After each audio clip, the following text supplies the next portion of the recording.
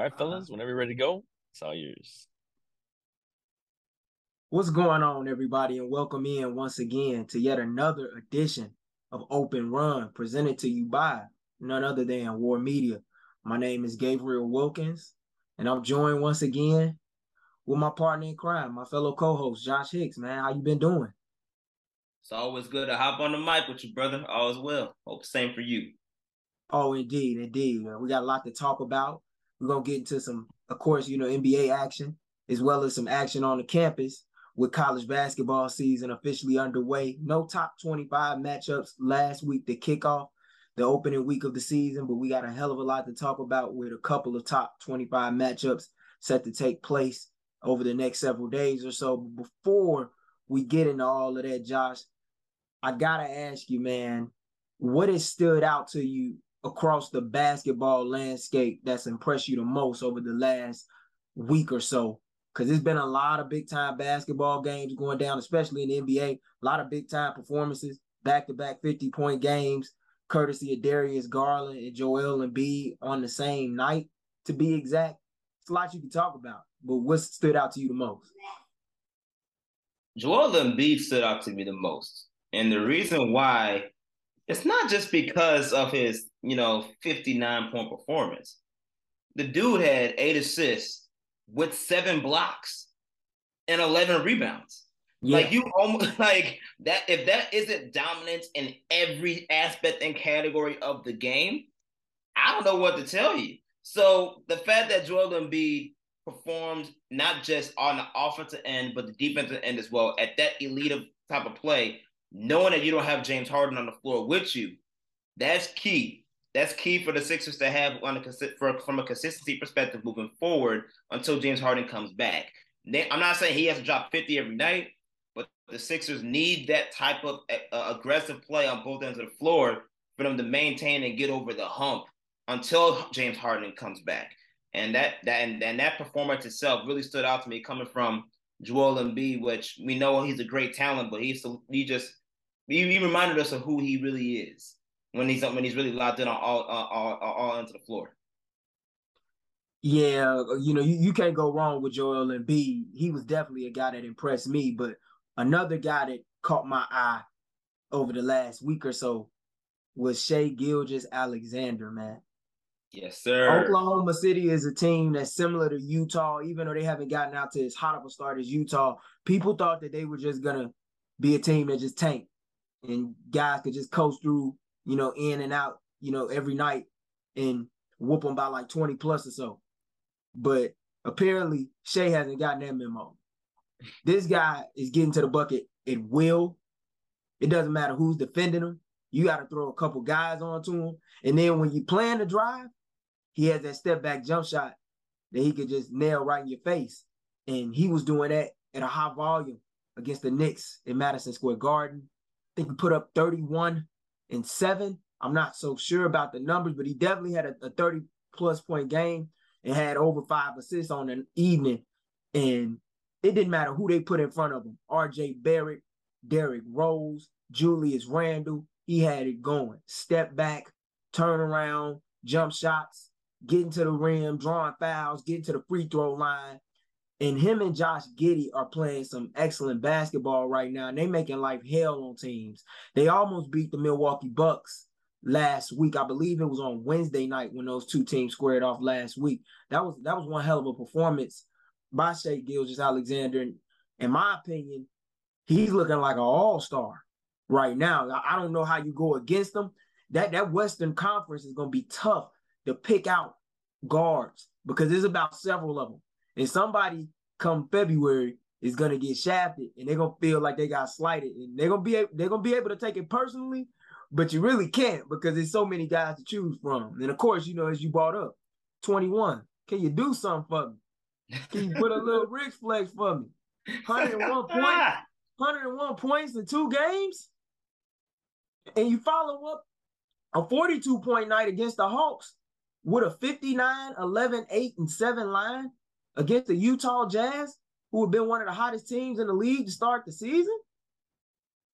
He's slowly elevating back up that MVP race.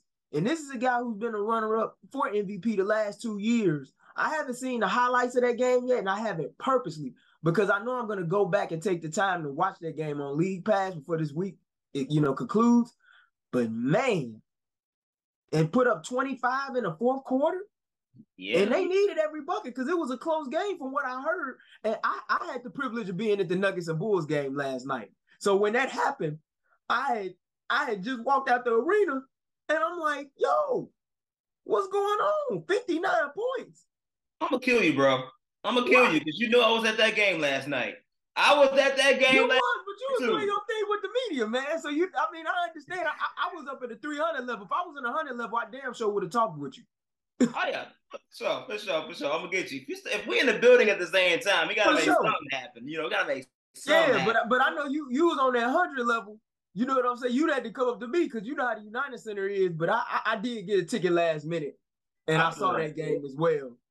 Yeah, for sure. But just picking back off of everything you're saying, man. Yeah, that's especially Shai Gilgeous-Alexander. You can see that growth where he took that next level, of being not just an all-star but a leader from a player capability perspective. That Chris Paul effect is mad real, brother. He learned a lot from Chris Paul at CP3, and now you can see how in his offensive style of play, the aggressiveness from the offensive end, the expansion of the game.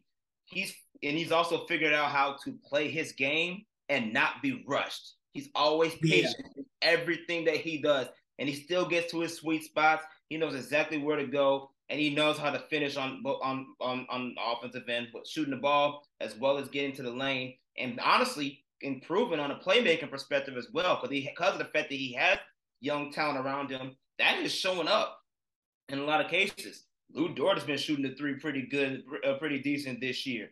I forgot the rookie's name. Jalen, I forgot his name. He came from Jalen Williams. Yeah, Jalen Williams. He's came out on the court stroking.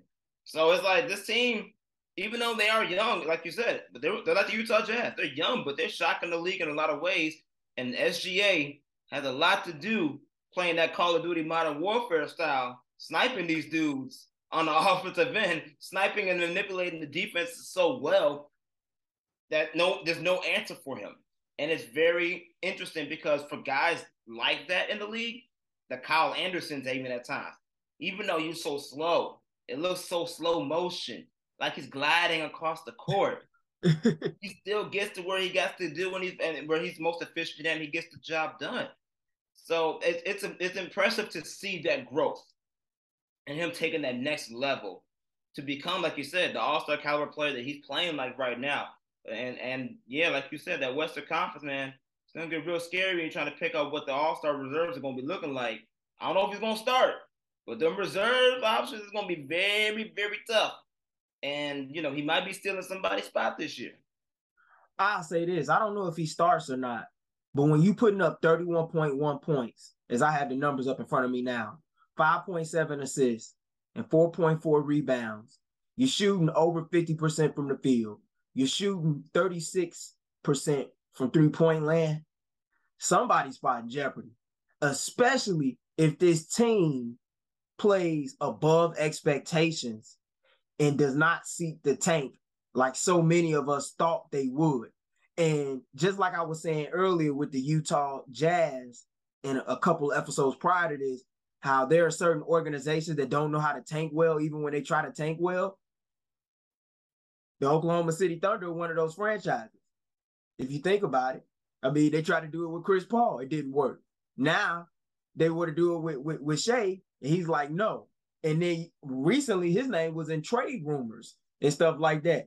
I don't think Sam Presti's going to be seeking to trade him at any time soon. That dude is a building block and a cornerstone, and I don't know how you move on from that. He already made a mistake getting rid of one MVP guard, and we all know who that guy ended up becoming, and that's James Harden. Mm-hmm. I don't think you want to do that again. Yeah, most definitely, man. It's been an impressive week of basketball, and the crazy part is we just getting started, not even a fourth into the season. So I'm just excited to see where these next games are going to be looking forward to, man. Because I love it. Oh, indeed. But I want to get into the Chicago Bulls, the hometown Chicago Bulls. Then we got to talk about that debacle. No, we got to, man. They started off last week strong with a win to close out a back-to-back set against the Toronto Raptors. However, ended up losing a tough, close game that they sought to come back in and pull out a victory against the New Orleans Pelicans, but fell short. Had a few days off. Thought, maybe that would help them get some practices under their belt and find some chemistry and find out what the defensive issues are and rebounding and so forth, get guys fresh. But that wasn't the case. Went up against the Denver Nuggets to close out the weekend. Ended up getting annihilated by 23 points. I believe the final score was 126-103. And Michael Porter Jr. came up in here, man, lit him up with a 30 ball, had 31 points, game high on the night. Wasn't even looking to pass the ball, but he didn't have to because he was on fire, man. What were your takeaways and thoughts from that game, Josh? I know you was on hand. How's everything going with that franchise right now? And most importantly, the players in the locker room after a tough week, as the Bulls are now 6-8 through the first 14 games on the year. They knew it was unacceptable. They knew that, that effort that they gave, especially to start off the game, that's not what they are. That's not what they do. And that's not what they're going to accept moving forward. And I think the best thing about that scenario is, outside of Billy Donovan bringing it up in his press conference, Zach LaVine made it known, and he put it on notice. He said it's unacceptable, and he said there's no reason why we should do that, especially you're coming off a 3-day layaway. You had 3 days off, 3 days between your next game, and you had 2 practices, and Denver was coming off a 7-game road trip. Yeah. So this is their last road game just before they even supposed to go home. And they didn't just come in here and just try to win the game. They annihilated the Bulls in every aspect. Michael Porter Jr. had 6 threes. The Bulls themselves total 6 threes. Like Michael Porter Jr. equated what the Bulls were giving as a team. And let's not forget to mention as well, Zach LaVine was the only one that had over 20 points. Yeah. He's the only one that had over 20. DeMar DeRozan didn't have 20 points. Vooch didn't have 20 points. Half of your bench almost didn't have double figures. So where's your production? So it's the game that if I was Billy Donovan, you just throw this one out. Let's just throw it in, throw it out, use the bathroom, do the toilet paper real quick, throw it out, because it was so bad to watch how lack of effort. It was a lack of, apathy. And it was like at the same time, there was no effort being drawn on either end of the floor. And, at the end of the day, they know better. The Bulls know they got to be better. And they're in positive spirits about that. But at the same time, that ain't no excuse for you to get whacked the way that you did, knowing that this team is coming off that road trip and you had a break, a nice long break, to prepare for a matchup for them, and it was a prime opportunity for you to smack them in the face. That's the difference between where the Bulls really are at right now, from the makeup and chemistry of this team, to what made Denver so good and why they're the top Western Conference team. You can see you saw the difference right there. I believe you, because Denver is now 9-4 through their first 13 games as of this recording. And the thing that impressed me the most with Denver when they faced off against the Bulls was how Nikola Jokic wasn't even looking to score. And he didn't have to. He did a hell of a job getting guys active and involved in seeking to direct and guide the offense like a conductor, and getting guys on backdoor cuts, getting guys coming off of pin downs and screens, leading to 3-point shots. But the thing that I wasn't pleased with seeing from the Bulls end was a lack of energy to start out games. Like, this has become a theme that needs to stop immediately. They've gotten off the starts, or slow starts rather, far too often. And we saw that in the first quarter. And something has to get cleaned up with the defensive rotations, because they are a step too slow. Mm-hmm. And I don't understand personally how you lose Michael Porter coming off of screens and cuts when you know he's a shooter, and giving him an open 3-point shot, that's like a layup, especially with the way he's shooting the basketball right now. Michael Porter has to be at least among the league leaders in 3-point field goal percentage. And he's a guy that's ultra efficient. He doesn't need many shots to have a 30-piece. And you saw that last night. And then once they did close out, they were far too over-aggressive on closeouts, which led to Michael Porter Jr. saying, okay, you're going to be that aggressive on me? I'll just slide right on by you, drive inside the lane. You don't have a helper man there. Easy layup. On top of that, with the offense, I'm noticing still too many times where DeMar is being relied upon to carry the offense. And he had a tough challenge against Denver with Aaron Gordon on him. And Aaron Gordon made life hell on him. Those turnaround fadeaways were being contested. And he had a size and length that made it troublesome for DeMar to, at least create space. And he couldn't back him down the way he would a smaller guard with Aaron Gordon. So I thought they came in and just set the tone defensively. But offensively, it was easy work for them because the Bulls weren't on the same page. And what I saw when I was at the game against Denver is a continuation of what I saw when I went to the regular season home finale last year against the Charlotte Hornets. Too many defensive breakdowns. This was a team that had a top 10 defense through the first half of last season. I have yet to see that defense since the All-Star break. I've yet to see it. And I understand that Lonzo Ball is a key piece of this rotation.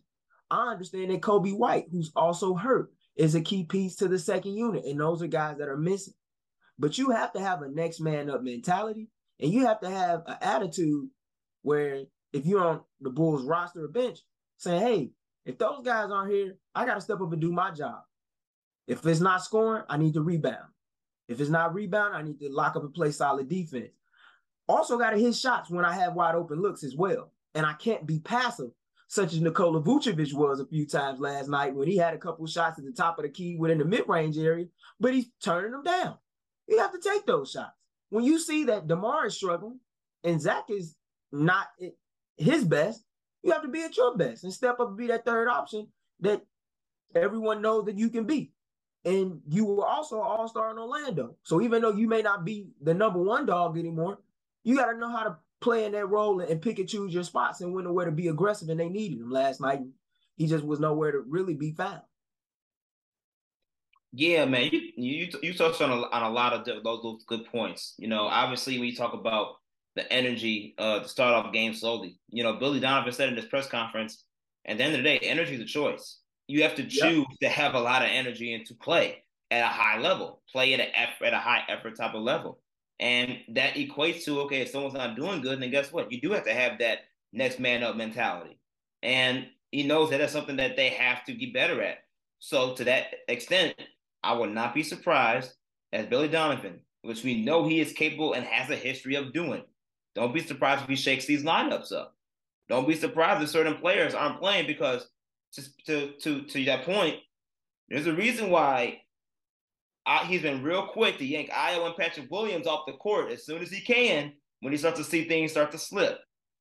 And that's something that he's always been has done this past season, so far this season. So I expect some shakeups in the lineups to take place. But at the same time, it's Michael Porter Jr., brother. That dude you don't need to tell him not to shoot the ball. Every time he passes it, he ain't passing that mug up. It's going up, and it's going up some way, somehow. The crazy part about it is he's actually pretty good at what he does. So he hits those jump shots. And obviously, yes, that is a huge difference to what the Bulls had to deal with. But to your part about DeMar, that is very true that halfway through the second quarter, throughout the rest of the game, it was very much, all right, DeMar DeRozan, go to work. But DeMar deferred a lot in that first quarter. Leading into the second quarter, offensively, he didn't have his first shot attempt until the second quarter. I know. I noticed that too. Because dare we kill him for actually saying what we want him to do, which is to play within the flow of an offense and not play DeMar ball, hero ball? So I don't even blame DeMar DeRozan really for his performance because, to be honest with you, he did what he's supposed to do. Problem is no one else showed up. So if no one else is showing up, Okay, fine. I have no choice but to go to work, even though I wasn't expecting it. Now, when you talk about expectations, yeah, that's not DeMar's expectations. He expects to go out and kill every night, and he expects to win. But none of that took place because no one else went along for the ride with him. And that's often been a problem with DeMar Hero Ball. Because in DeMar Hero Ball, if he's hitting, yay, that's great. But there's still nobody riding along with him. So if there's no one riding with him, now you're in a situation where, lo and behold, like Sunday, he gets cold. He can't hit a jump shot. Bulls are screwed because your main reliable source is nowhere to be found, and you weren't prepared enough to have that next man mentality and step up in the way that you need to step up to nip those things in the bud. And that's something that the Bulls have to get over. And like you said, be better at down the stretch with these games, because at the end of the day, schedule's not getting any easier. They play the New Orleans Pelicans on Wednesday. We're recording this on a Monday. They play the Pelicans on Wednesday. And knowing that's a team and a game the last time they played, the Bulls should have won. But at the end of the day, Pelican superstars came out the mug and said, yo, we got this. And the Bulls superstars struggled. When they didn't step up when they needed to the most. You have another prime opportunity to do that at the Smoothie King Arena in New Orleans. I want to see if it's going to be the same script, or are they going to flip it, especially if they got their butts whipped by the Denver Nuggets and have a wake-up call in the way that they did. Yeah, the Bulls face off against the Pelicans on Wednesday night, and they close out the week with only 2 games at home at the United Center against Paolo Banchero, Franz Wagner, Bol, and the Orlando Magic. That's a team that's also been pretty hot as of late. They beat Dallas last week as well as Phoenix, albeit Phoenix was without Chris Paul for that game. Devin Booker was still on the floor, and DeAndre Ayton as well, who had just recently returned from injury. They beat them by double digits rather impressively without Paolo Banchero in both of those matchups. So they've been playing some stellar basketball. But moving to your point, I think DeMar really wasn't aggressive because of foul trouble. He got in early foul trouble. And when you pick up 2 quick fouls like that, you kind of are a little bit apprehensive. And then, too, he had to figure out a way to get free from Aaron Gordon. Aaron Gordon's defense was superb on DeMar. He wasn't giving up too much airspace at all. And he did a good job of not fouling. But I knew once Michael Porter Jr. got hot early, it was going to be hard to contain him. And like I said, he scored 31 points on only 16 shots. He shot 11 of 16 from the field, 6 of 9 from 3-point range. That percentage right there is almost good enough to pass a test in college. So if he's shooting that well, you in for a long night. And then just looking at the numbers as a team, Denver was 13 of 27 from beyond the arc. The Bulls made only 6 of 22 of their looks, 27% from beyond the arc. It's a make or miss league. If your guys aren't going to make those threes, especially the ones that they get when they're wide open, Ayo had a couple last night on the wing and in the corner that he just couldn't hit. That's the difference between a W and an L most nights. And the turnovers were costly as well. Bulls had way too many turnovers. They finished with 18 turnovers on the night. That's a huge issue. Mm-hmm. And if I'm not mistaken, the Bulls are 24th in offensive rating as of this recording as well, entering week 5 of the season. That's kind of telling, considering that you got Billy Donovan, who's supposed to be an offensive genius. I'm just saying. Yeah, but moving away from the hardwood on the NBA to the campus life. College basketball season, as we said, just recently kicked off.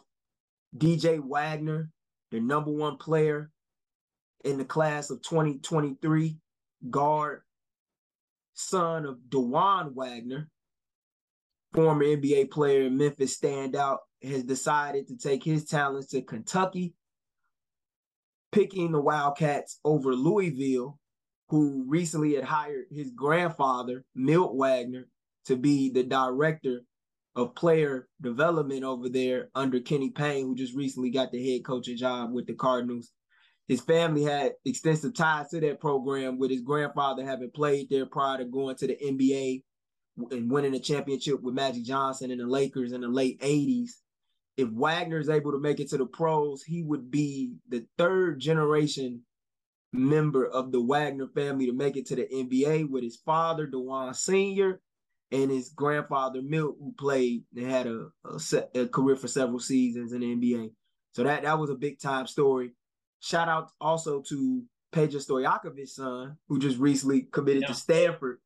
He's a two guard, could really shoot the ball like his dad, but a little bit different. Got a game off the dribble, 4-star recruit. I noticed that as well. But I want to get into some of these top 25 matchups. By the time that this episode releases, the Champions Classic will have been concluded. Is you have a top 10 matchup between Kansas and Duke in that one, as well as Kentucky and Michigan State. But the two top 25 matchups on the college basketball docket this weekend, outside of a big-time top 5 one, the two will be going down in Vegas. You got number 18 Virginia versus number 5 Baylor, and number 23 Illinois, the Fighting Illini, taking on the UCLA Bruins, ranked number 8 in the country, led by a Chicago native, Amari Bailey, who is a product of California, Sierra Canyon. But before, he went out there, you all know him as the guy that was at Skinner West and they're going to grammar school scene, lighting it up. They are all set to headline the main event out in Las Vegas at the T-Mobile Arena on Friday night. The winners of the following matchups will face off against each other for the championship in the 14 tournament, which will take place on Sunday afternoon at 2 p.m. Central Time on ESPN. Before we get into the top 5 matchup of the week that I think everybody in college basketball will have their eyes on, that'll feature 2 blue bloods, and we'll get into that in a moment, rather. Which players do you believe we should have our eyes on in the following matchups, starting out first with Virginia at Baylor? Ooh, man, that's a good question. I must admit, I didn't get around too much college basketball as much as I probably should have. I was too busy. It's not as popular as it once used to be. Nah. It's not. And I was definitely more on the NBA beat, more on the NBA beat nowadays. But what I will say is I'm intrigued by the fact that Virginia and Baylor are 2 programs that have always been consistent when it comes to regular season performance and how it leads to tournament performance before they actually reach the NCAA March Madness tournament. Those 2 programs are known to be dominant and excellent in all platforms per se, all the way up until those big moments in the March Madness tournament. When they get there, it's always, for the most part, they have deep runs, but it's also very much hit or miss. When you talk about over the past few years, Virginia has always found their way somehow to the Elite Eights, sometimes the Final Fours, and the one time they did break through with DeAndre Hunter being there to win that one championship.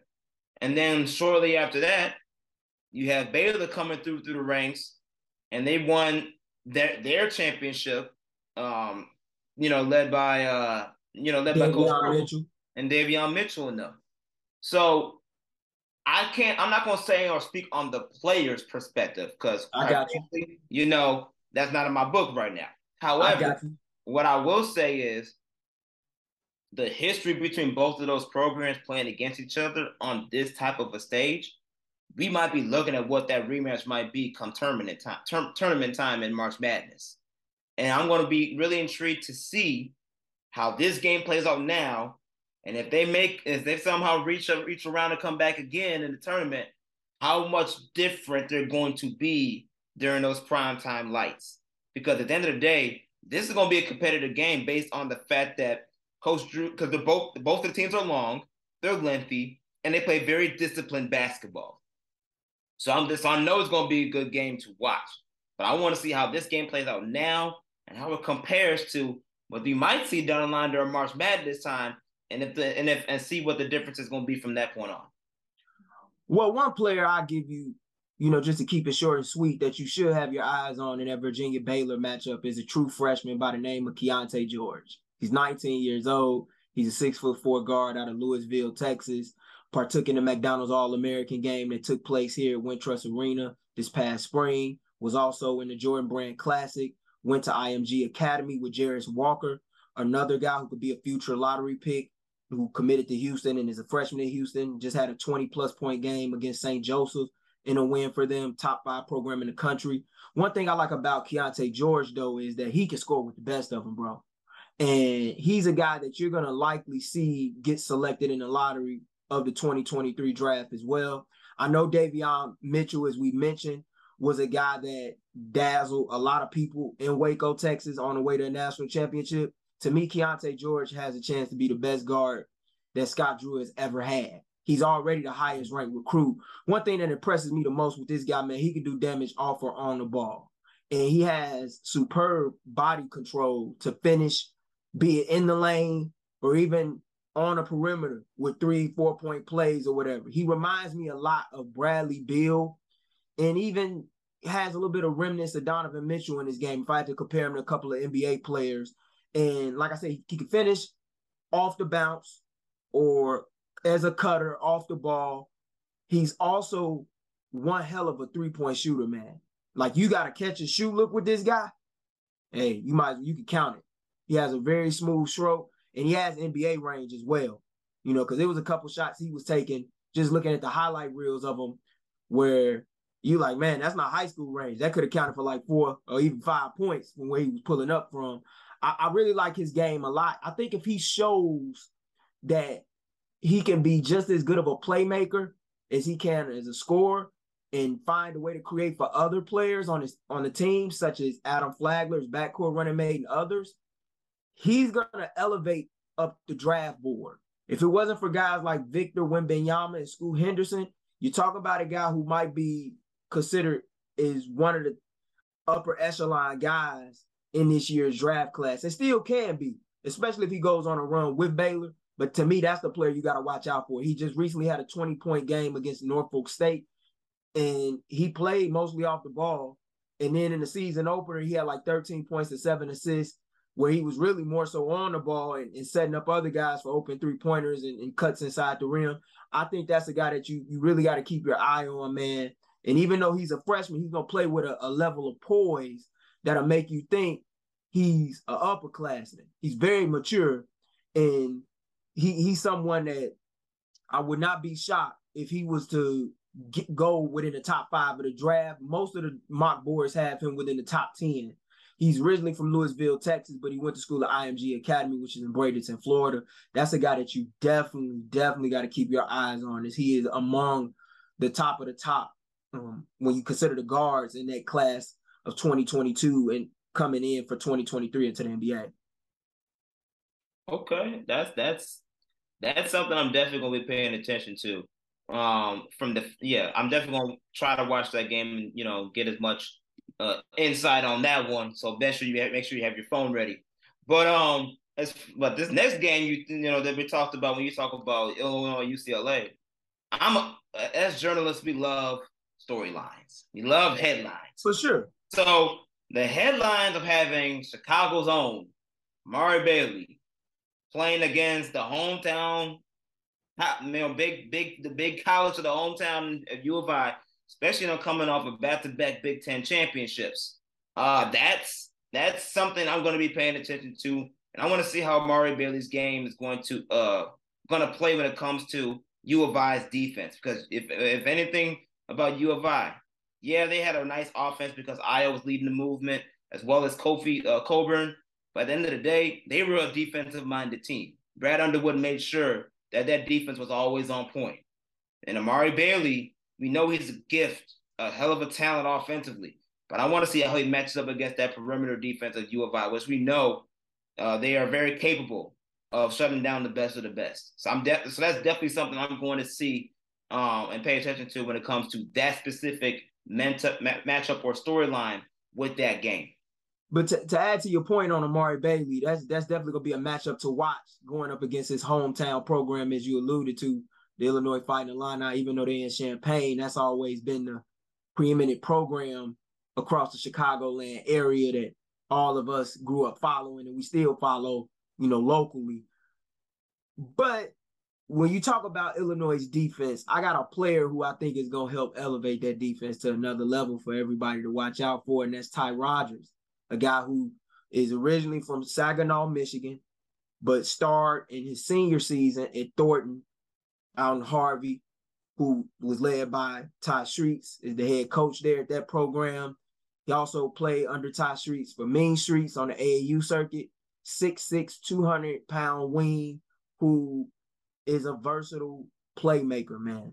Can defend multiple positions on the floor, can also lead your offense, direct it, guide it. Think about a guy like Draymond Green with Miles Bridges' athleticism. He's a stat sheet stuffer. It's Dick Vitale, and then we'll say on ESPN. He's a guy who is a high impact player, and even though he's undersized, he has a lot of girth and muscle to where you're not going to be able to move him. And I think a lot of guys in the Big Ten are going to have some trouble with him. And that's a player who, if Brad Underwood continues to recruit at the level in which he has, he can build his program around, as well as Sky Clark, the 5-star point guard, is another guy that you have to watch out for as well. This Illinois team has a lot of talent. Matt Mayer, Baylor transfer, who captured a national championship with Baylor a couple of years ago. Besides Davion Mitchell and Jared Butler and those guys, Adam Flagler was also a part of that program at the time as well, who's a senior guard next to Keontae George at Baylor this season.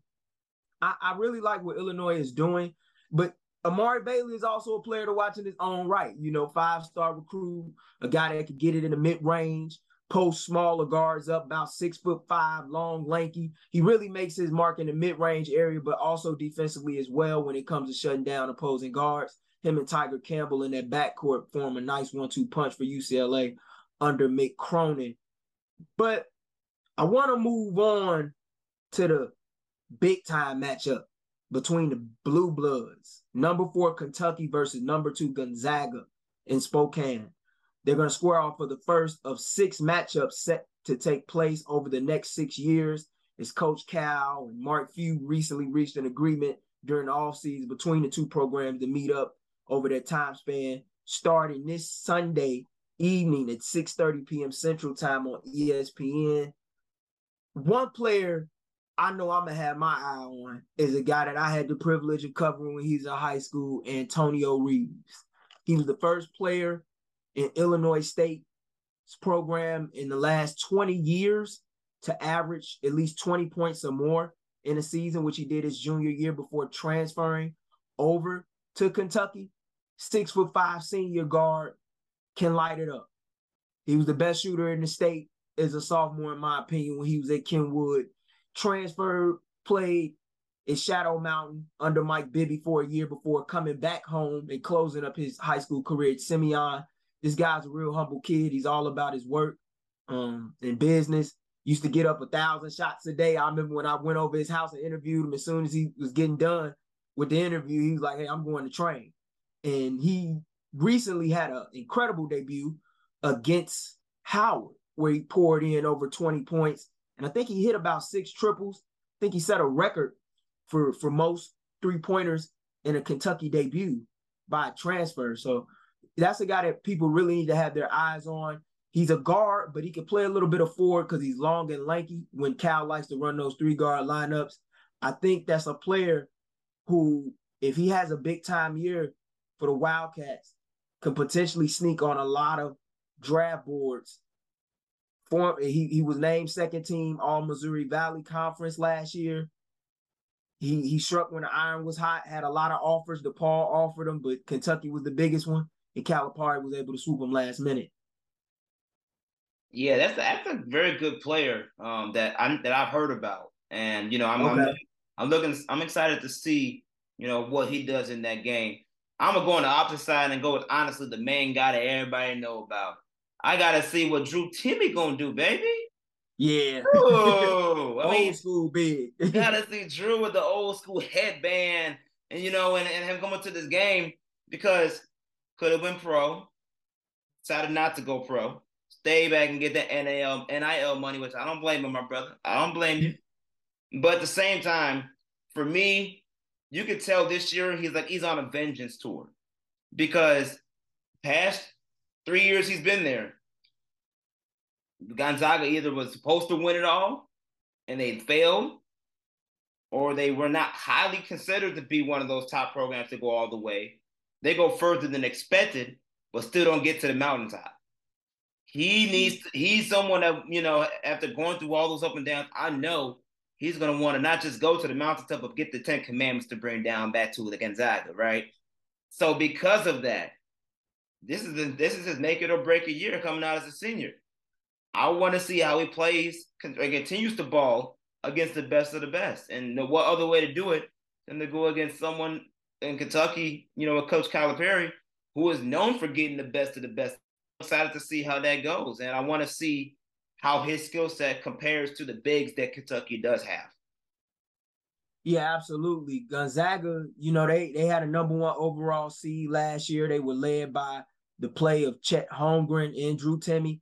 I believe they got knocked out in the Sweet 16 last year or Elite 8 round. Like they were really projected to take the national championship in the eyes of most experts, but they fell short after falling short in the national championship game a season prior with an undefeated record on the line that came to a halt against Baylor when they had Corey Kispert and Jalen Suggs, who are now in the NBA with the Washington Wizards and Orlando Magic, respectively. But yeah, Drew Timme is a guy, he's an old school big. He played with his back to the basket. And in the NBA game, that's not as popular as it once used to be. But if he was coming out in a different time, this dude would be a box office guy. Like, he would be a top draft pick. I think he will get drafted because he comes from a winning program and he's a player with a winning pedigree. He can do all the little things that impact the game that don't always show up on the stat sheet, as great as he is statistically. Rim protector, solid rebounder, just overall one hell of a fundamental player. But before we move away from college basketball, is there going to be a ton of draft prospects that we get a chance to see over the course of this season, from Jarris Walker, the forward from Houston, Nick Smith, the guard out of Arkansas, Emoni Bates, man. This dude came back onto the scene in his official Eastern Michigan debut.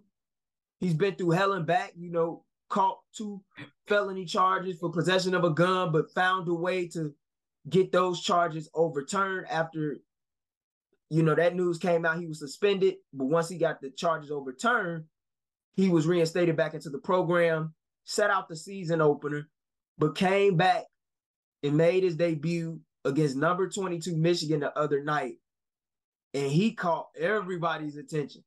He had 30 points, hit 7 of his first 9 shots on the night. And I believe he finished the night with, if I have my stats correctly, 12 for 19 from the floor. Almost helped Eastern Michigan knock off the Wolverines as they lost by a score of 88-83. What was your thoughts on Emoni's performance, bro? He looked like the Emoni of old. That wasn't the Emoni that we got a chance to see in Memphis. We saw certain flashes, but Penny had him playing more on the ball as he was seeking to learn how to become a point guard. I think a lot of people fail to realize that this guy went to college as a 17-year-old, and now he's 18. And because of everything that's transpired, people have kind of wanted to label him as a bust, but he's not even in the league yet. What was your thoughts on his debut for Eastern Michigan, man? I think he sent a message that was loud and clear. Oh, Coach Stubbs, I wish you had him. Oh, I wish Coach Stubbs had him. We was in the running, man. We was in the running. I forgot about he was right there. He was in the running for DePaul. We was in that final 3. Michigan over DePaul. Yeah, DePaul did come in the final 3. Oh, that final 3, boy, and I wish we had him. Yeah, I wish we had him, boy, because he was nasty. He was nasty. And the way he had Tupac's song playing in the background, How Do You Want It? How does it feel? How do you want it, baby? You want it in your car? You want the step back 3? You want me to go to the lane? You want me to do the floater over you? You want me to shoot the mid-range and ISO ball? Let me drop these buckets for you. And then after the game, how does it feel, baby? How does it feel to beat me, to watch me drop 30 on you? Like, he just made it look so effortlessly. And the fact that what got me was his range from his bag perspective. Obviously, we knew he was skilled. We knew he had the talent to do all those things. But when you put him in isolation mode, there's a reason why you look at this kid and people are like, oh, dang, he's like a smaller Kevin Durant. There's a reason why people put those comparisons out there. He showed you why in that game. And he also showed you that, honestly, matchups, when you talk about, it's all about situations, right? Memphis wasn't a situation for him. Sometimes you have to go to a school that may not be known for like that, just to make sure you get the opportunity to really showcase your full skill set.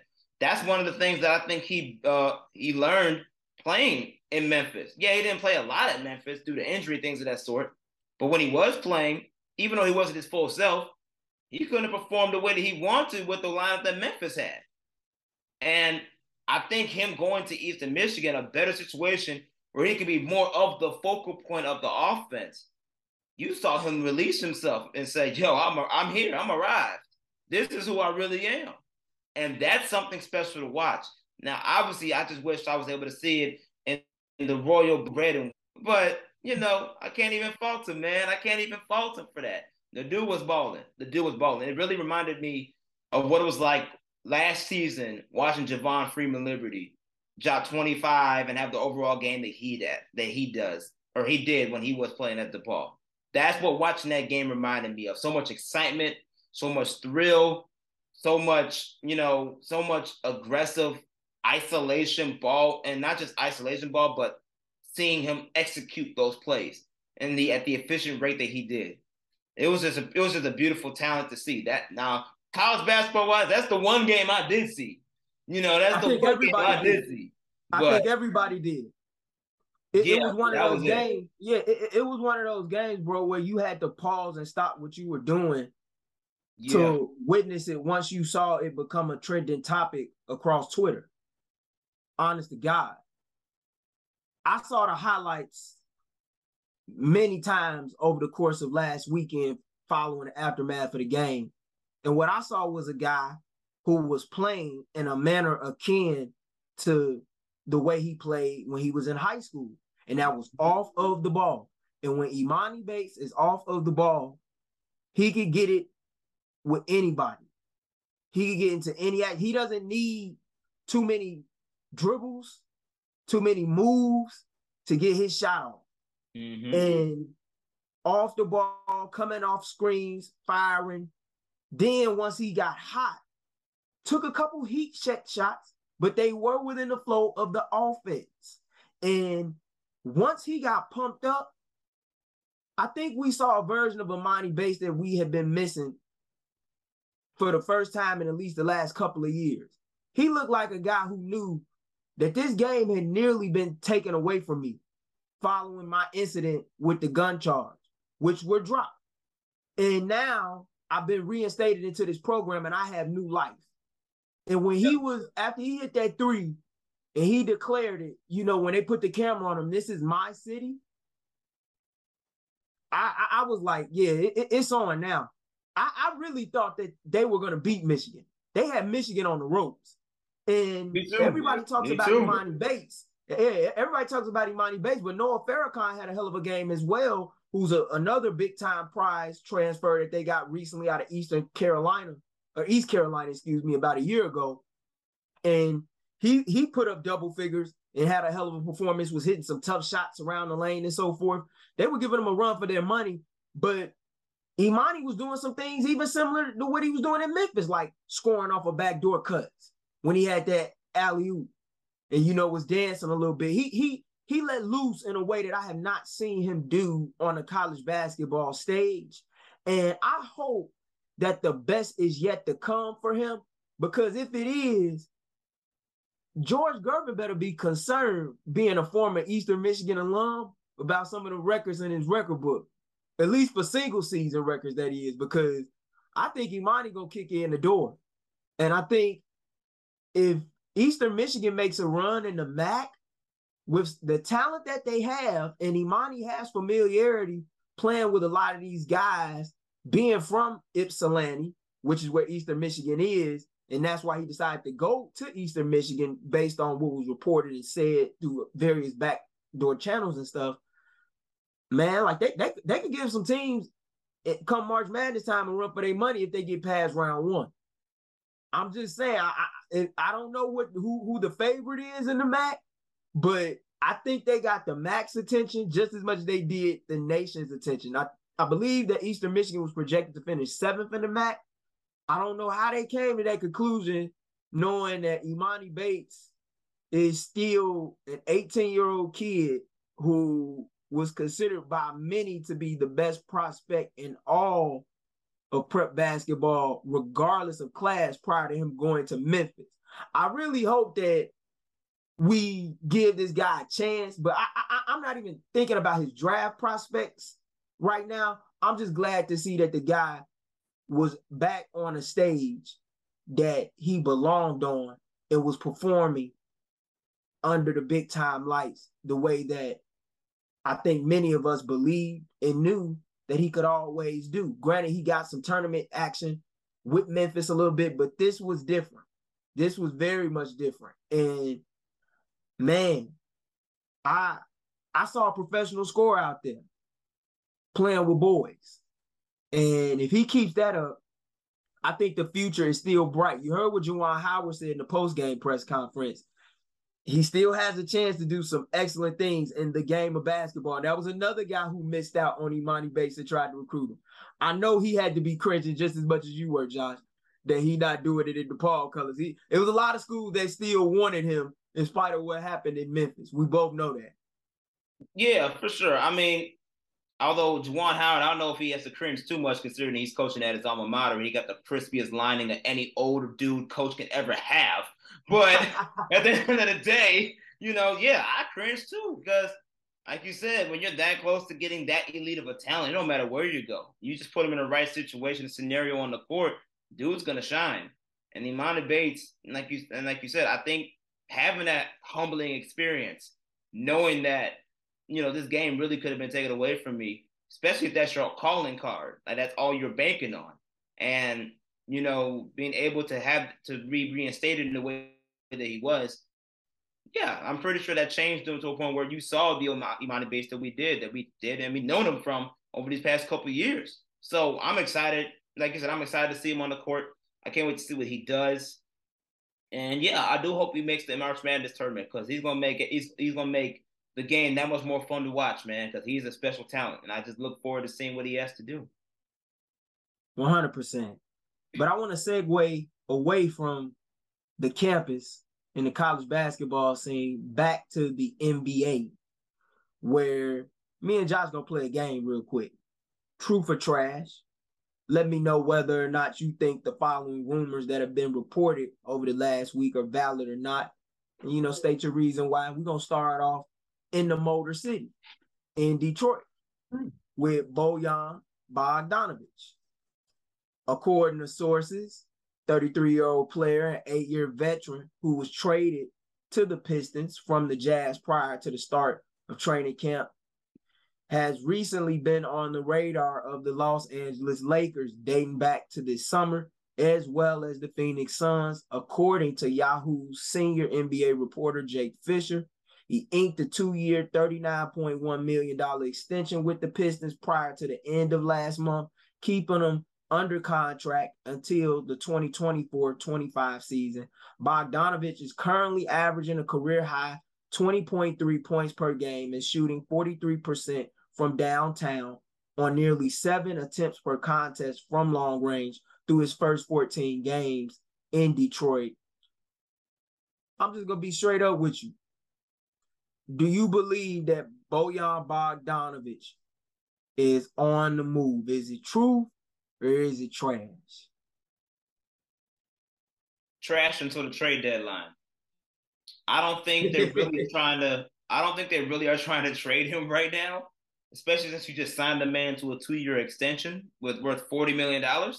I don't think. I think that if they knew he wasn't trying to stay or wasn't willing to stay at least another year or two, they wouldn't have gave him that deal. However, hey, money does talk in different ways, and you never know with the way the Pistons down the line, or maybe he's not trying to move. But what if a team like the Lakers comes through and offers them a deal that's like, hey, you can't pass this up if you're talking about getting good talent back, considering that the Pistons are in a rebuild type of stage. What, you may not want to pass that up. So, and I think eventually down the line, there's going to be some team that's going to make an offer to them that even though they want him to stay, and maybe he even wants to stay, I think they eventually going to pull the trigger because the current state where the Pistons are right now does not equate to the caliber talent and where he should be playing. We're talking about what he brings to the table from an offensive defensive perspective for contenders.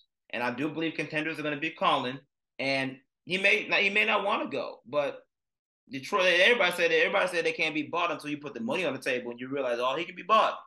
It's the same way with this. You may not want to get traded or anything, but if you're talking about a team that may be in the mood looking for maybe wanting to trade some draft picks for some shooting, that's the top of the league. Maybe I don't know, maybe another Golden State. I don't know. I'm just saying, something that they might be willing to put some on the table and they need some extra reinforcements on the wing. I'll go over there. So I don't know. You know what? I don't. You know what? I didn't think about Golden State, but that's another conversation for another day. But Golden State does have a piece that could be enticing to a small market in Detroit. I don't think I have to say his name. I'm just going to say he's an all-star player, and I'm going to leave it at that. Actually, two. One of them is from Michigan. I'll just leave it at that, though. Do I believe that Bojan Bogdanovic is on the move?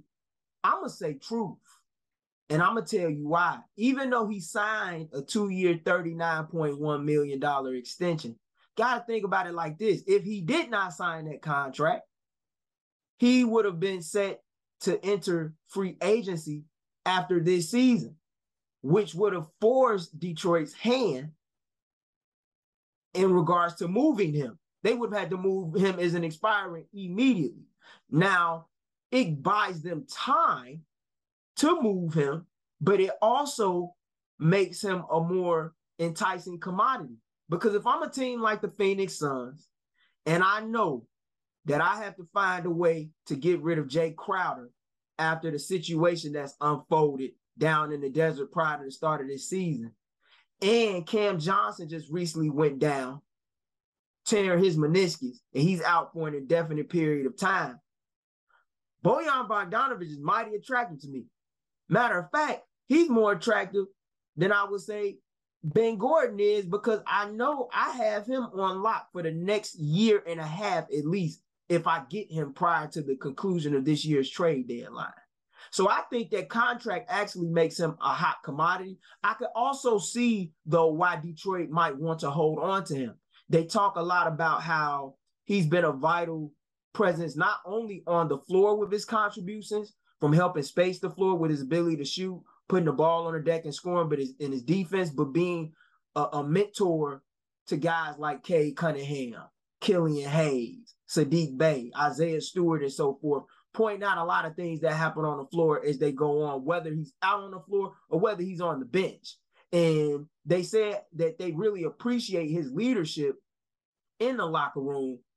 And, Dwayne Casey is attested to that, as well as Troy Weaver, the general manager of the Pistons. I understand that they are 3-11 and that they are in a rebuilding mode, and they can use his services because they have proven to help keep them in a lot of games, even though they've lost a lot of games.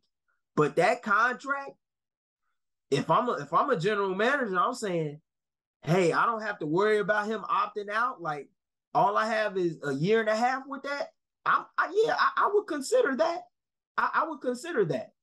And Phoenix is a team that, even though they have wing depth with Mikal Bridges, getting a Bojan Bogdanovic over there with Chris Paul and Devin Booker will provide them with one hell of a third option. And not only one hell of a third option, but one of the top foursomes in the league when you put him with Mikal Bridges in there and DeAndre Ayton. That'd be one hell of a starting lineup, I'll tell you that much. Yeah.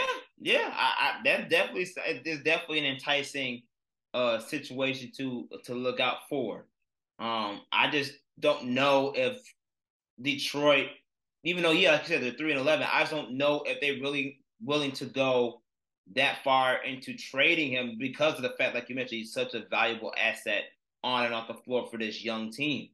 I kind of look at it like a Thaddeus Young type of situation when he was here in Chicago. There are plenty of times where, the Bulls traded him to get good quality pieces back from other teams that were actually inquiring about his services. But he was so valuable to this Bulls franchise that they was willing to just let him stay and bring the impact that he did on both ends of the floor and let him walk. So I'm not saying that those two from a player's perspective equate each other. I'm not saying that. What I am saying is there is some type of similar situations when it comes to deciding if it's really worth moving this person right now, considering what he is feeling from a void perspective on this roster, even though we're not winning. And that's something like he's embracing. And it seems like, Detroit is willing to embrace until, like you said, the trade deadline, some team's going to offer him something that they probably didn't expect or want at that present moment. I think they will end up getting rid of him. It's just not right now. Yeah, I mean, I see both sides of the spectrum. But when you're a rebuilding team, I will say this. If a contender offers you a draft pick or two as compensation, that'll be a tough deal to pass up, especially if they're willing to offer you first-round draft picks. Right. I think that could be just enticing enough for Troy Weaver to consider. If it doesn't happen this year, I would definitely keep my eye on it going forward into next season for damn sure. And that's why I say it's true. But I understand why you can see it as trash. But as of right now, I'm going to say true because I'm looking not only at the now, but at the later. But I'll move on because I want to get into another big man who we recently talked about Joel Embiid, but Miles Turner of the Indiana Pacers.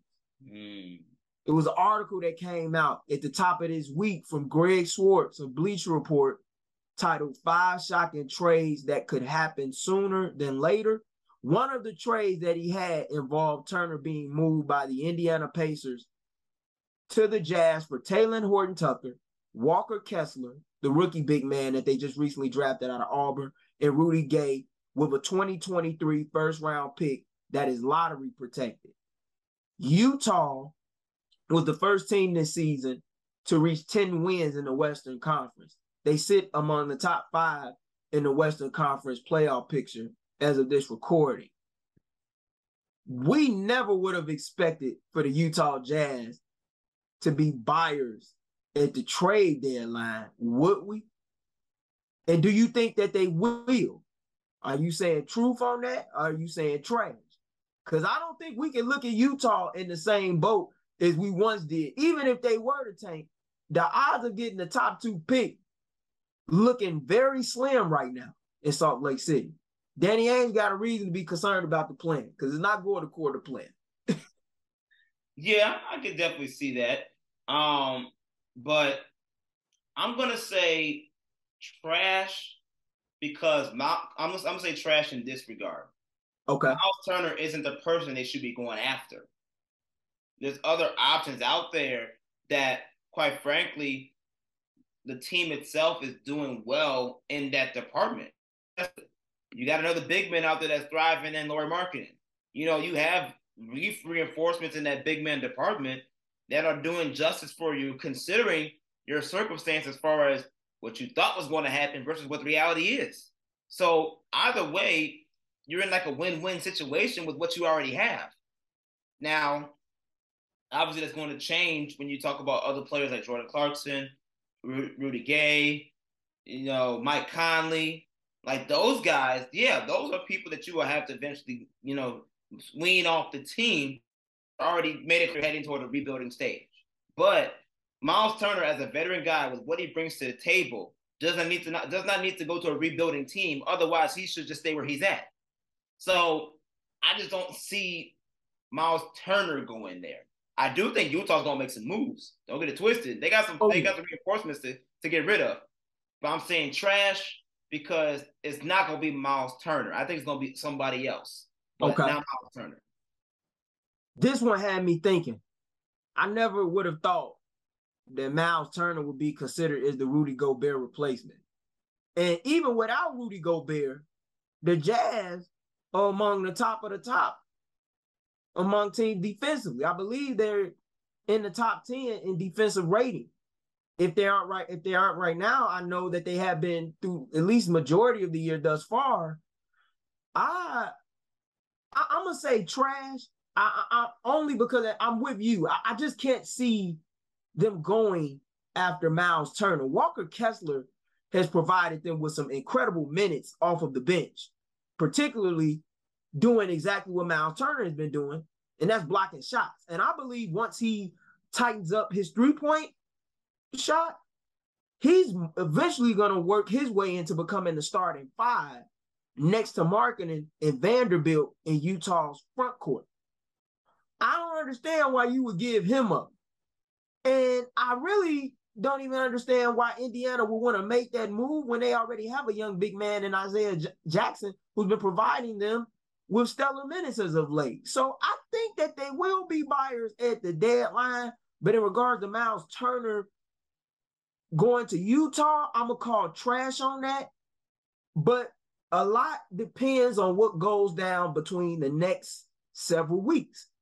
Although I will say this, I don't know too many teams that have won 10 out of their first 14 games to start the season that end up with high draft lottery odds. I will say that. So I don't view them as a seller.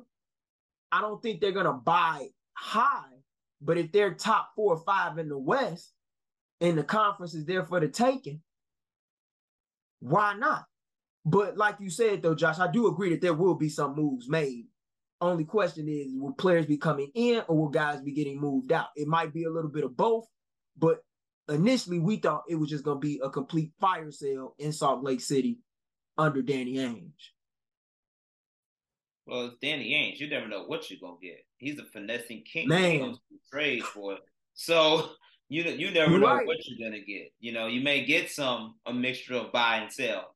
And your style, you never know. His stock market could be looking quite well, considering what the team's looking like now versus where the team's moving forward.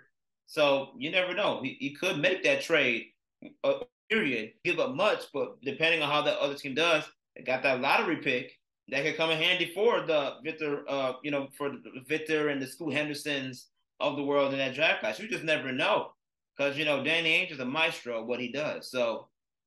Like you said, I do think they're going to be buyers still, but Miles Turner is going to be involved in that. It's going to be someone else that may be younger, maybe can fill more fill more depth per se, and maybe especially when we talk about the perimeter aspect of things. I think you're going to get a lot of that, to keep the team afloat for now, prior to them making maybe any other big moves post the draft, at least considering what happens by the end of the season. Moving on. In the third part of the Truth or Trash segment, to talk about a player who recently became the first since Michael Jordan to begin the NBA season with 13 straight games of 25 points or more, and that's Kevin Durant. This man continues to stay in trade rumors. I don't know what's going on in Brooklyn, man, but they always in the news, and they just couldn't end the week without being in the news, in spite of a great week on the floor. According to an Eastern Conference executive who spoke with NBA inside man Sean Devaney of Heavy Sports, the Sixers remain interested in pursuing all-star forward Kevin Durant from the Brooklyn Nets, although the number one question is whether the Nets would even bother with considering any offer from Philadelphia in the wake of what transpired a season ago with James Harden, who, as we all know, was dealt away to the Sixers by Brooklyn in exchange for Ben Simmons in an all-star blockbuster swap prior to the conclusion of last year's trade deadline. Josh, are the Nets engaging with the Sixers in yet another deal prior to the conclusion of the trade deadline for the second straight year? Do you buy this rumor? I'm just going to be blunt. I get into mine after Josh speaks his piece. I'm going to say this is trash. Completely.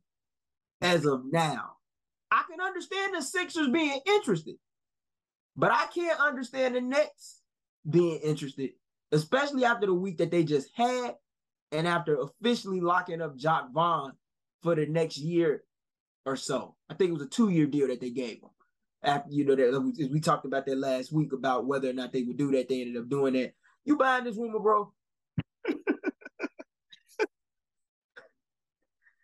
I had to ask it. I had to ask it because I laughed at it myself. I caught it on my way to the Bulls game last night on Sunday. Yeah, I can't. I don't buy it. The first thing that comes to my mind is the 50 Cent meme where he's driving off after he laughs. That's me, bro. I know what you're talking about. I'm like, ha! You think? What does Brooklyn look like after giving away all their picks? Philly, how you doing? I see you're thriving over there. Great. I'm glad to see you thriving. We know what the guy that we traded you. We kind of want our picks back, so we'll give you Kevin Durant to make that happen.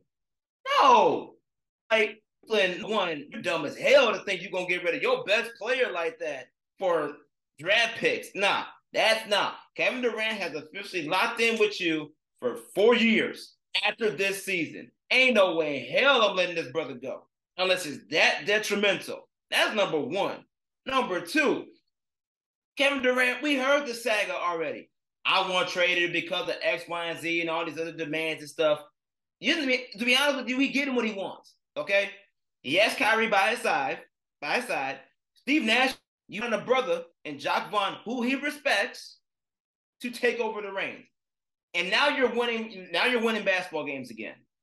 Kevin Durant never wanted to leave. He just wanted to say, okay, all right, now you're making these moves and I'm getting tired of them. I don't like what y'all doing. Y'all need to get it together. That was just him pulling their hands, saying, if I haven't been involved before, guess what? I'll be involved now because clearly what you're giving me ain't working. That's all that was. He just wanted a little bit of control. He wanted some love. He wanted a little love from the front office, man. That's all that was. Love me enough to be involved. Now that's happening. He ain't going nowhere. He signed in for 4 years for a reason. It wasn't just because when he can easily go somewhere else and make that much more money somewhere else. This is all trash, man. It's trash. The trash is so bad, you can open up the garbage can, you can tell there's some baby dump on top of some other stuff in there. That's how trash this thing is, man. Like, he ain't going nowhere. He loves, from what I hear and have heard, he loves Brooklyn. From what I heard, he loves Brooklyn. Didn't really want to leave or anything like that. He's trying to utilize his power as a star player of a franchise to put the line in check, to keep the front office in line and in check. And that's what you're gonna have no choice but to listen to what this man does. And clearly, it's worked because if he didn't get everything, it's like Chris Rock at The Longest Yard. We didn't get the whole chocolate bar, but we did get a Hershey's Kiss. Like he didn't get the whole chocolate bar. Steve Nash is gone. He says Steve Nash or Sean Marks got to go. One or two got to go. Steve gone. And as you can see, that Hershey Kiss is being fulfilled right now as part of that chocolate bar. So he ain't going nowhere. He's perfectly fine. Just wait till Kyrie come back. They'll figure all this mess out. They'll be okay. They'll be all right. Man, I tell you what they've been doing without Kyrie. They've been playing some amazing defense as of late. Jacque Vaughn got them guys moving their puppies. This is not looking like a team that was dead last in defensive efficiency under Steve Nash. I tell you that much. They are not looking like that at all. I got a chance to catch them against the Clippers on League Pass when they were in LA this past weekend. And I must say, I was impressed with the defensive effort. Edmund Sumner is giving them some quality minutes. Seth Curry coming up big time in the fourth quarter, with 15 points to close out the deal and helping Kevin Durant shut it down. Kevin Durant has been amazing on the defensive end. I think he doesn't get enough credit for that. But back on the main topic of truth or trash, I think this is trash on many levels because where do you even begin to do a deal if you're Brooklyn? Of course, if you're the Nets, you want Tyrese Maxey back. And if you're the Sixers, are you really going to give that up, knowing that he's the future guard that you might seek to build around, even should the day come that Joel Embiid wants out of Philly? Not that we've heard anything like that, but we know that in the NBA universe, where so much news is being reported over the course of a 24-hour span, you can never be caught off guard by things like that as the association turns. shall I say. But I don't buy it. And I know you know some people, that's close to within the next organization, like a guy that's been familiar with doing shows with us on a War Media platform, and Brandon Robinson, better known to many as School B. I haven't heard him say anything like that. And that's why I wanted to ask you that, because I'm like, I can't see it, especially when he's still trying to get ingrained with a new head coach in Brooklyn, which, as you said, is what he wanted. And I always found the trade rumors to kind of be the story that was just holding the offseason by. Like, it was already a relatively dead offseason. We were so concerned about what KD was going to do, but we never ever heard KD speak publicly as much as he was tweeting. He never even tweeted about the fact that, hey, I want out from Brooklyn, and yes, this is true. So that's why I never bought it in the first place. I do buy the Sixers' interest in him, though.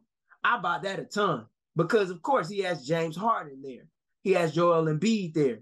Daryl Morey has always wanted to stockpile superstars in a quest to capture a championship no matter where he's been. He did it with Houston when he did the backcourt experiments with Chris Paul and James Harden, Russell Westbrook, James Harden. Even tried pairing James Harden with a big man in Dwight Howard in the midst of his prime. So he's always been a star hunter, but I just don't see how you make that deal happen. And where do you even start if you're Philly with crafting up a deal, knowing that Brooklyn is going to want Tyrese Maxey in that? And then if you're Brooklyn, it's like you're going to want as many picks as you can get back. And Daryl Morey don't give a damn about draft picks. I know that firsthand, just covering many of his teams in Houston. He traded virtually all of them in Houston during the James Harden era. Clint Capella was really like the only first-round draft pick that he ever had. But I don't see Brooklyn making that move. If Kevin Durant gets traded, I don't see him getting traded to a team that lies within not only the Eastern Conference, but the same division. I just don't see them doing that 2 straight years. No, you're not just going to help your buddy out, especially a buddy that happens to be a rival. Yeah, that ain't happening, man. That's why I just laugh so much at these rumors sometimes, man, because, a lot of it, I will say that this is probably front office based. Like front office, They said an Eastern Conference executive. Yeah, it's definitely front office based, but these players run the league at the end of the day. And Kevin Durant ain't going nowhere unless he says officially, I want out. And like you said, he had and when he did submit his trade request, it was done in private. No one and that none of those details and information was really leaked like that. So I'm not buying this, man. I think Kevin Durant wants to stay, and he knows he wants to stay long term because he wants to play with the person that he's playing with right now in Kyrie Irving. That's why they teamed up together. So I think like I said, I think it's trash. It's definitely some trash, some BS going on around there. If you like trash, then hey, you can get it all from this rumor because it's all there. Like I don't know what it's not what it stinks. Okay, it stinks. I agree with you, but I want to move away from the truth or trash segment, great segment there, to going from the East Coast to the West Coast in Los Angeles, talking about the Clippers, who are 7-6 through their first 13 games this year on the young NBA season. Kawhi Leonard. Recently, he was the talking topic between Kevin Garnett and Paul Pierce on their Showtime podcast, KG Certified Ticket and the Truth, where Paul Pierce offered a very interesting take, questioning why Kawhi's legacy can be mentioned alongside of LeBron and Kevin Durant while avoiding the same criticism as often injured forward and fellow All-Star peer Anthony Davis. He made a comment where he was saying that we don't hold Kawhi Leonard accountable. And the reason why I want to talk about this is because, of course, as we know, Kawhi, who starred in the first 2 games for the Clippers coming off of the bench, has missed the last 12 games due to nursing a left knee injury. Now, here's a guy who we know he sat out all of last season nursing from a torn ACL that he suffered and signed off on a massive extension prior to the start of last season. Why do you think we give Kawhi Leonard a pass? Is it because of the fact that he's a two-time NBA champion, a perennial all-star, a guy who was voted as the top 75 player among all NBA players during the league's 75th anniversary season? I'm glad that he actually brought that up. I'm not saying that I agree, but I do find it to be an interesting point because you don't hear a lot of criticism that comes towards Kawhi's way for not playing in the manner that you hear it being thrown onto Anthony Davis as well as Ben Simmons. Do you think we give Kawhi a pass because of his championship resume in spite of guys like Andrew Wiggins having more career points than Kawhi Leonard? I think it's twofold. Okay. That is one of the main reasons for sure because of his winning pedigree. Before all those injuries took place, he not only became a two-time champion by winning with the San Antonio Spurs, but he also was the Finals MVP of that championship, as well as the Finals MVP of the Toronto Raptors championship, which is one of the most historical narratives that no one expected to come from that deal, in that offseason. And that's something that the NBA that hasn't been done in the NBA. So I think it's that, along with the fact that he is also a two-time Defensive Player of the Year award winner. So you have to consider those factors into play as well.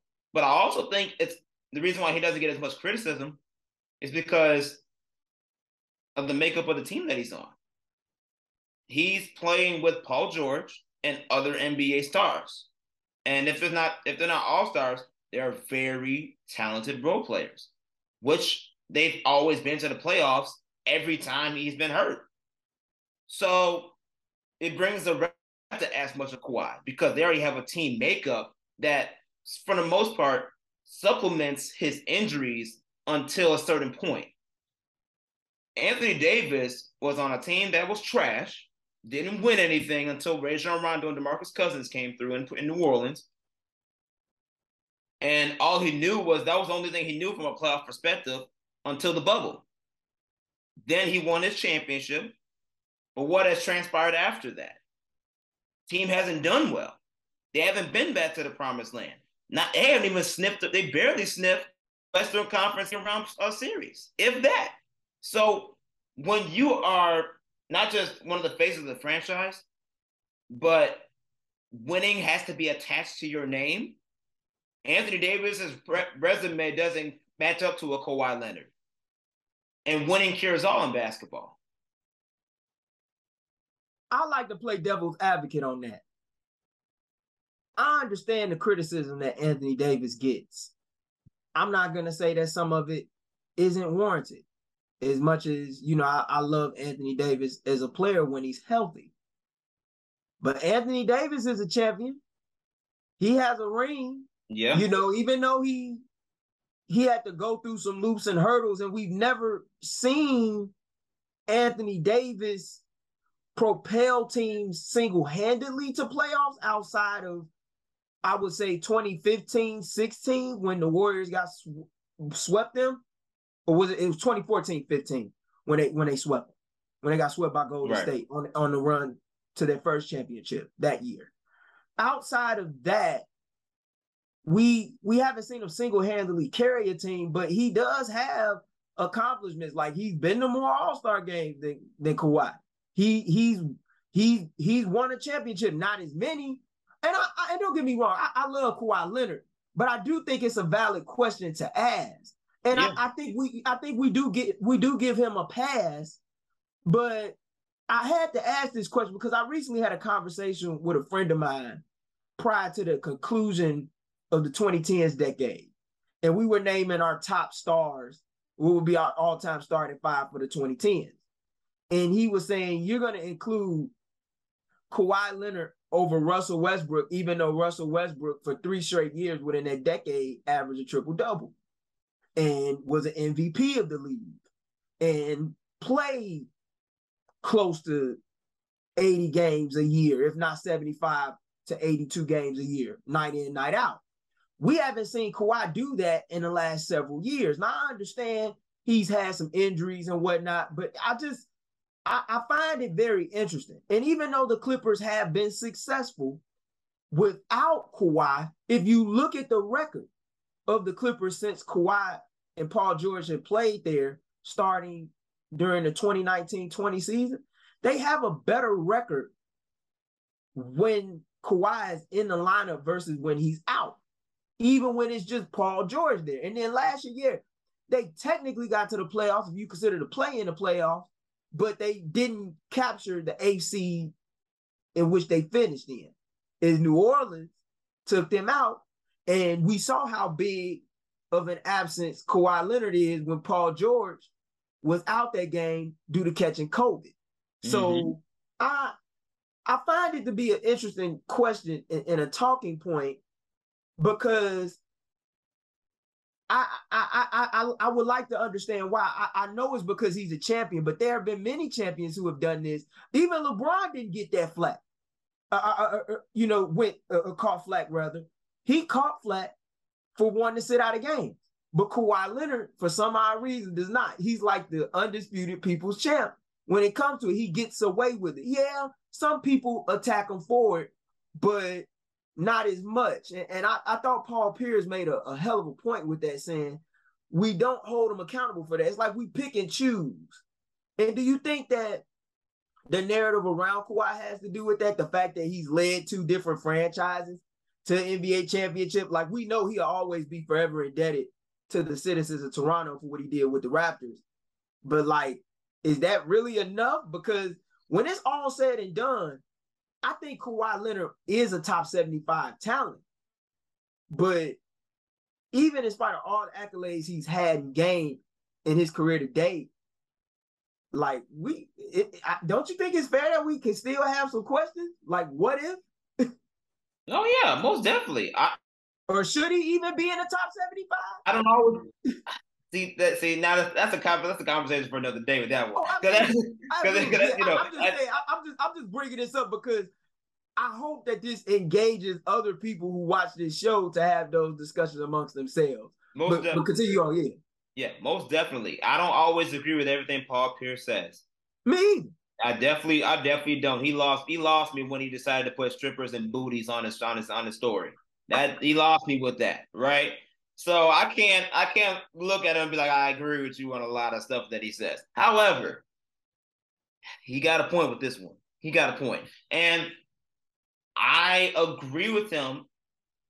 But part of it, to me too, another narrative of it is there's a different expectation when you come to Lakerland. Lakerland, it's all about the championships, all about the playoff experiences. You are the main team in Tinseltown, Hollywood, baby. Like, you are that franchise. If you're one of the main stars of that franchise, you are considered to be that guy within the city of Angels. Compared to the Clippers, who's the little brother. They don't know what it's like to win championships. They haven't won anything. They just now started getting really into the playoffs when Kawhi Leonard and Paul George arrived. So, it's a thin line of responsibility and what expectations look like when you were certain franchises. And with the fact that Anthony Davis, yes, he fulfilled his duty as winning a championship in LA, helping being one of the main pioneers of that with next to the king himself. After that, it's an expectation. You're supposed to win or at least get close to winning every year. That's true. And as Anthony Davis being in his prime, LeBron at that time still being in mostly his prime, with those two together and the right reinforcements around them, you should be going deep in playoff runs. That's just the reality of what it's like to be a Laker. If you watch the Legacy of the Lakers documentary on Hulu, you will see Dr. Buss was like that. That Benny Buss family was like that with every Lakers team, period. Like, that's just the expectation of when you were. So it doesn't make it easier on him when you're following the likes of the Kobe Bryants, Magic Johnsons, Kareem Abdul-Jabbars, the Wilt Chamberlains, Jerry West, Elgin Baylor's, Shaq. Those players that, especially from a big man perspective, you're following their footsteps after when you put on a Lakers uniform. Expectations are different, and now that LeBron is there, that's like that's double the pressure because you got to win while he's there in his prime. So I think that narrative plays a role too, because people don't look at the Clippers like they do with the Lakers. They look at the Lakers as the gods of LA. That's true. They look at the Clippers as the little brother, as the little star that's trying to get his shine, but he ain't really shining. And so the Lakers are the galaxy compared to the little star that the Clippers are. And until the Clippers win and start winning that way, it's like knowing what you will see in New York and Manhattan. Where the Brooklyn Nets are, they're on the rise, but guess what? Ain't nobody looking at the Nets. That's Knicks Nation over there because of that history. That's a good comparison. So I think it's the same. That plays a role in that conversation too. I don't doubt that. Is the Lakers are more prevalent, and because of their lineage and history among the LA population than the Clippers, as well as nationally as well. But speaking of expectations, what brought about this discussion for Kawhi Leonard was the LA Clippers, a team in which he plays for. 7-6 through their first 13 games to start the year. They're within the middle of the pack in the Western Conference playoff picture. This was a team that a lot of us on paper prior to the start of the year expected to be an NBA Finals contender. Mm-hmm. It's still early, but considering Kawhi's injury history and whether or not he's going to be available consistently on a night-to-night basis, should we have tempered expectations for this group moving forward?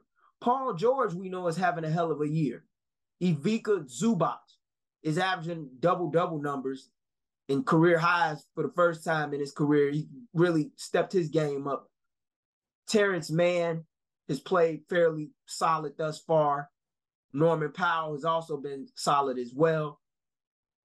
Prior to them losing to the Nets, I believe they had won 4 out of their last 5 games. But should we have tempered expectations for this group and expect them to make it to the NBA Finals, even in spite of the addition of John Wall with Paul George, with a Kawhi Leonard who we don't know whether or not he's going to be available. Now, what we do know is that he's been cleared to play 5-on-5 and that he has been, and that sooner rather than later, he is being projected to return very soon, according to Tyronn Lue and the medical staff that's part of the Clippers organization.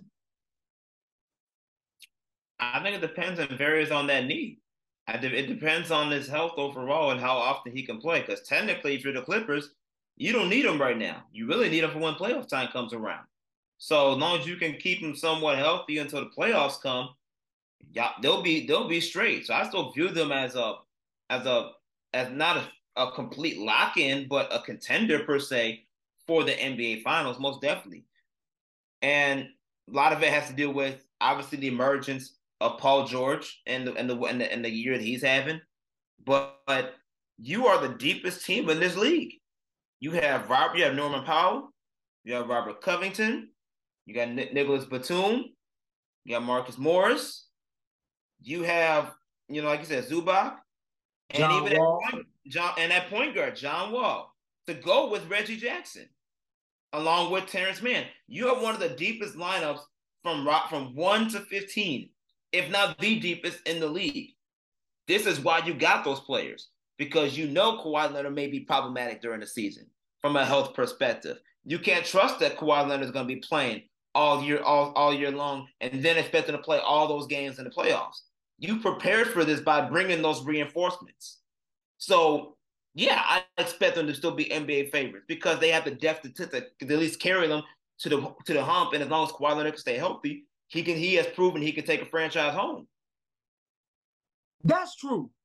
But how long do we continue to give him that benefit of the doubt, considering the fact that it's been 3 seasons now since he's reached the Mount Olympics of the NBA world? Like, I have to ask that question because it's not like when he was coming off of the injury in San Antonio going to Toronto via trade, and he was a part of a team that was close many years, previously, where the only threat to them was Cleveland, who owned them.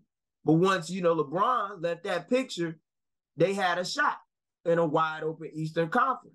And that team was ready for that. Like, they had guys with playoff experience. Not to say that these guys don't. They're battle tested, but in a Western Conference where matchups, just like in the East and in playoffs in general, all of it comes down to matchups.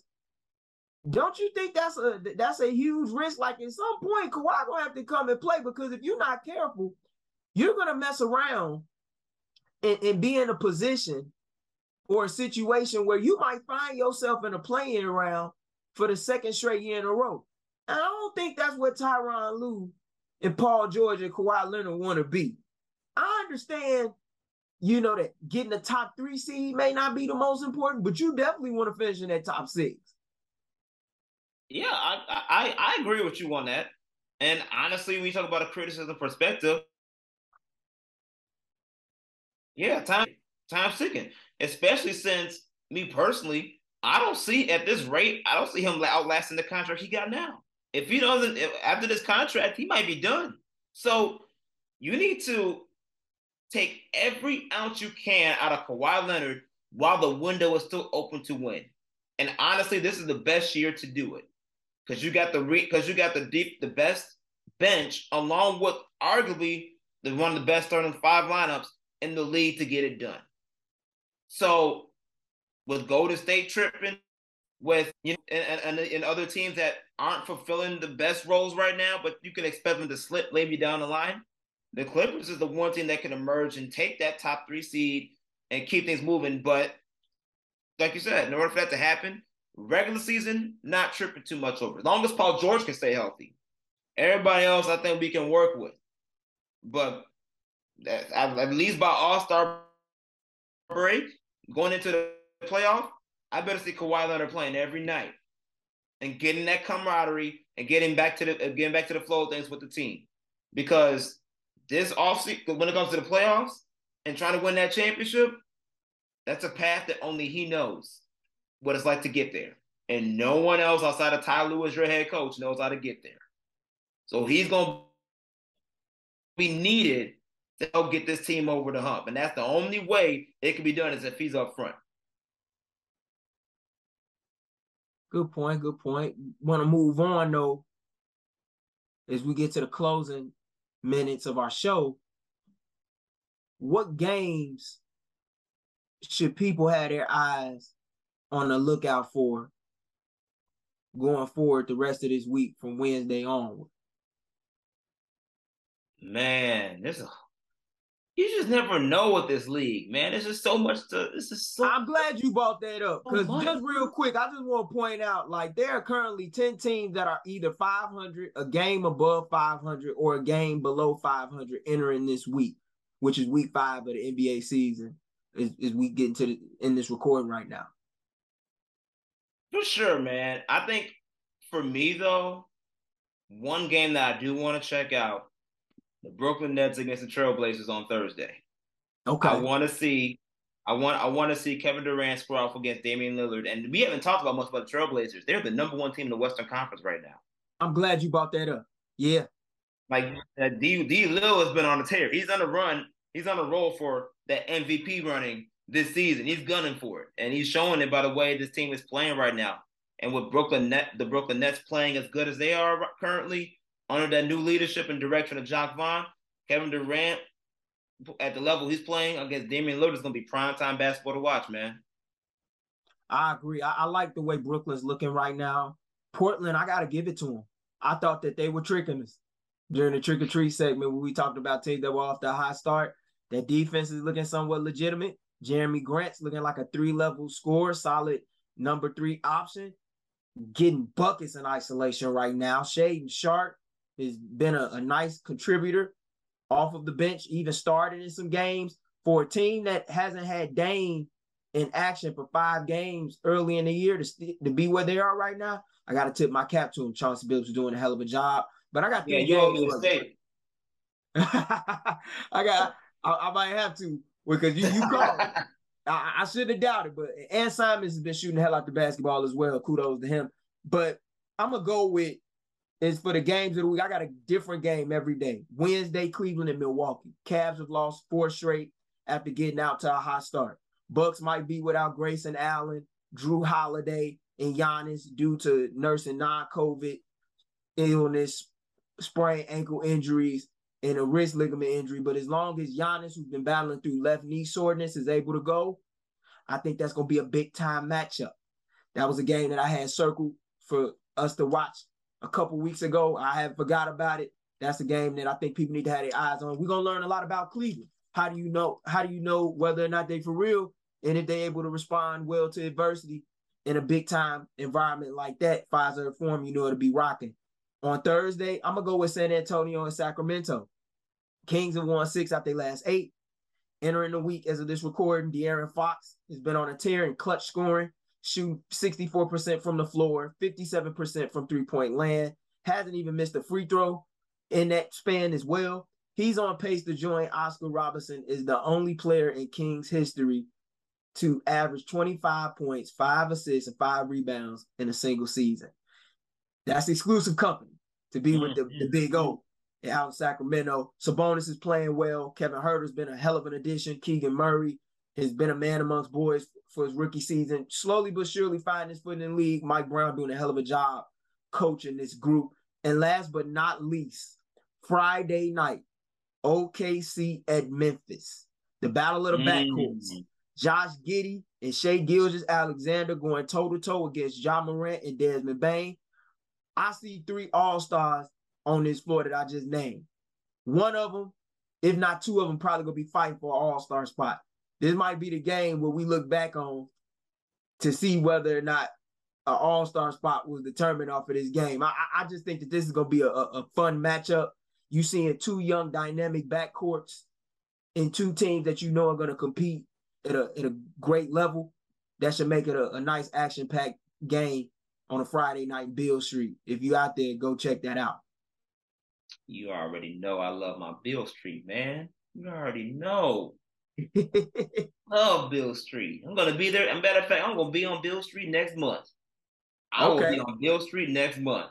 So best believe, Beale Street, anyone from the Memphis area that's listening to this show, y'all better make sure y'all take me to the right barbecue spots. It's about to get real, baby. I'm coming to your city. I'm coming to your hood. Oh, for sure. Make sure if you in that Memphis area, you privy to what's going on with War Media, that you check out all of our latest shows.